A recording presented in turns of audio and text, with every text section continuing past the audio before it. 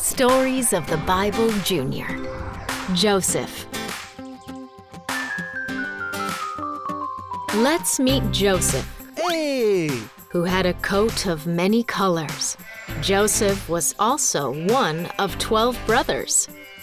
Joseph was loved very much by his dad, but this made all his brothers really mad.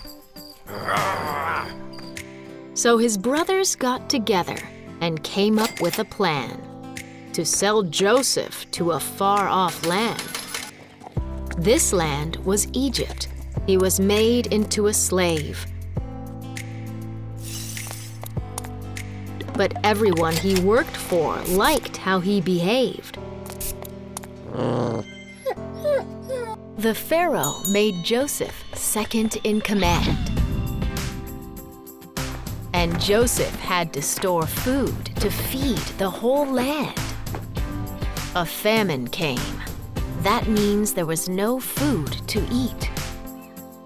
And Joseph's brothers longed for even the tiniest treat.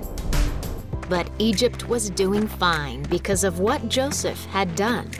People everywhere came for food. Even his brothers came for some. They didn't recognize who Joseph had become. It had been many years since the bad things they had done.